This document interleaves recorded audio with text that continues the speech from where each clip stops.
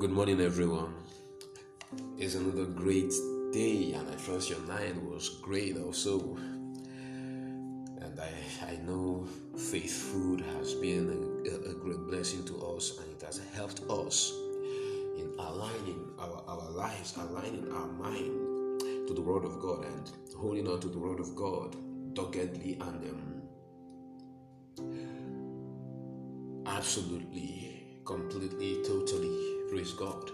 And then yesterday we're going to see that our response matters. You see, our response matters. Our what we say when things actually go from bad to worse. And we have seen that no, it is Satan's. Those stuffs are Satan's fear, those tempests, that things become worse. It is how disheveled he is, not you. Not you.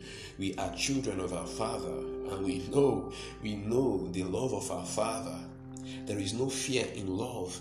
There is no fear in love. So when fear comes in, you see that you've begun to actually and walk out, lose consciousness of the Father's love for you. And if there's anything that you must be conscious of every day, is the Father's love for you. Praise God. So let's go back to Matthew chapter 8 again.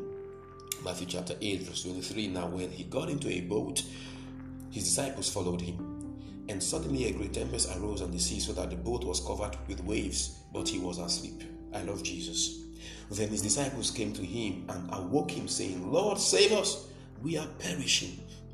But he said to them, why are you fearful, O you of little faith? You see, in other words, it was not the storm that woke Jesus up. It was his disciples. His disciples woke him up. Oh, glory to Jesus. His disciples woke him up. And I just want us to, I thought we were going to pick out a lot of things from this account and let us stay there. And he said to them, why are you fearful, O you of little faith? Then he arose and rebuked the winds and the sea, and there was a great calm. So the men marveled, saying, who can this be, that even the winds and the sea obey him? We'll come to that tomorrow, but I want us to actually stay on the fact that Jesus awoke. The storm did not wake him. The great tempest did not wake him. But the cries of his disciples woke him. Who told you that God will not hear you? Who told you that God will not answer you? Who told you that because you are afraid, because you are responding in fear, he will not answer you? Hello? Look at these guys. Lord, save us. We are perishing. Jesus did not say, the day you learn to speak right, I'll answer you. When you change your confession, I'll wake up. That's not our Father. You see, the love of God is extreme. The love of God is extreme. And I just want to encourage somebody this morning. You see, probably you have given up on prayer, you've given up on study, you've given up on the things of God, you've given up on that relationship, you've given up on the miracle happening, you've given up on a lot of things. You look at your future and it appears bleak because you feel like you spot everything with your mouth, and that if you call on him, he wouldn't answer. You see, that is the lie religion has told us. That is the lie legalism has actually fed us.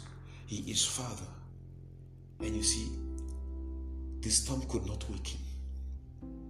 But the voice of his children woke him, whether in faith or in fear. Ooh, I love this. Whether in faith or in fear, they woke him. And he rebuked them for their fear. Yes. He rebuked them for their fear, and he actually responded to their cries. This is Father. He rebuked them for their fear. He didn't endorse the fear. And you should know that today that the word of God does not endorse fear. And we haven't seen it. But you see, the word of God never shows us that God will leave you in that mess because you feared. That God will leave you in that mess because you said something that you shouldn't say. That because of that, that sickness will remain. The financial constraint will remain. The delays, the pains in the ministry will remain. The lack will remain. The issues in the marriage will remain. The issues in academics will remain. No, and emphatically a big no. You see, his Father. It doesn't matter how you call him in fear or in faith, but the truth is that he is in that boat with you. He is in that boat with you. And it's so great today that he is in us as believers. He cares about unbelievers too. He cares about the unsaved man too. You see, these men that he so actually showed all this love and care when they did not have the Holy Ghost, how much more you? And you think that because you said that, because you gave up, nothing can change. No. You can actually cry out now, Lord, save me. Lord, save my marriage. Lord, save my finances, heal my finances, heal my body. Lord, deliver my ministry. Lord, help me in my academics. Lord, pull me out of these delays. Lord, provide for me. As simple as what I'm saying now, it is as quickly he will respond. But the word of God has shown us that fear is not a factor that should actually govern our hearts as believers. But it doesn't actually change God's disposition towards us. God is consistent. He's a good God and he's a good giver. And he gives perfect things. So today, you can expect something perfect from your God who gives. Amen. You can expect that change in your body. You can expect that change in finance. You can expect that financial provision, that material provision. You can expect that food, that you'll be fed, that you'll be sheltered, that the bills will be paid, that the debts will be cancelled supernaturally. You can expect that today. I mean, this morning you can expect that. And you can just lift up those hands and you say, Lord, save me. You see, that they were fearful did not actually stop them from running to their master. You see, run to him. Run to him. Praise God. Thank you, Lord Jesus. Thank you, Lord Jesus. Thank you, Lord Jesus. Hallelujah. Thank you, Lord Jesus. And I'm praying for you because I'm seeing a lot of stirrings this morning. And I'm seeing the peace of God overwhelming hearts this moment. You see, prolonged issues. There are quick manifestations right now in the name of Jesus as you begin to actually make those confessions in prayer.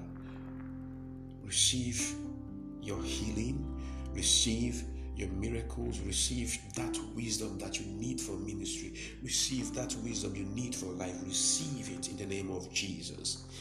Access is granted you into that place that will actually cause favors to abound to you in the name of the Lord Jesus. And I pray for you that you walk in the word unwavering.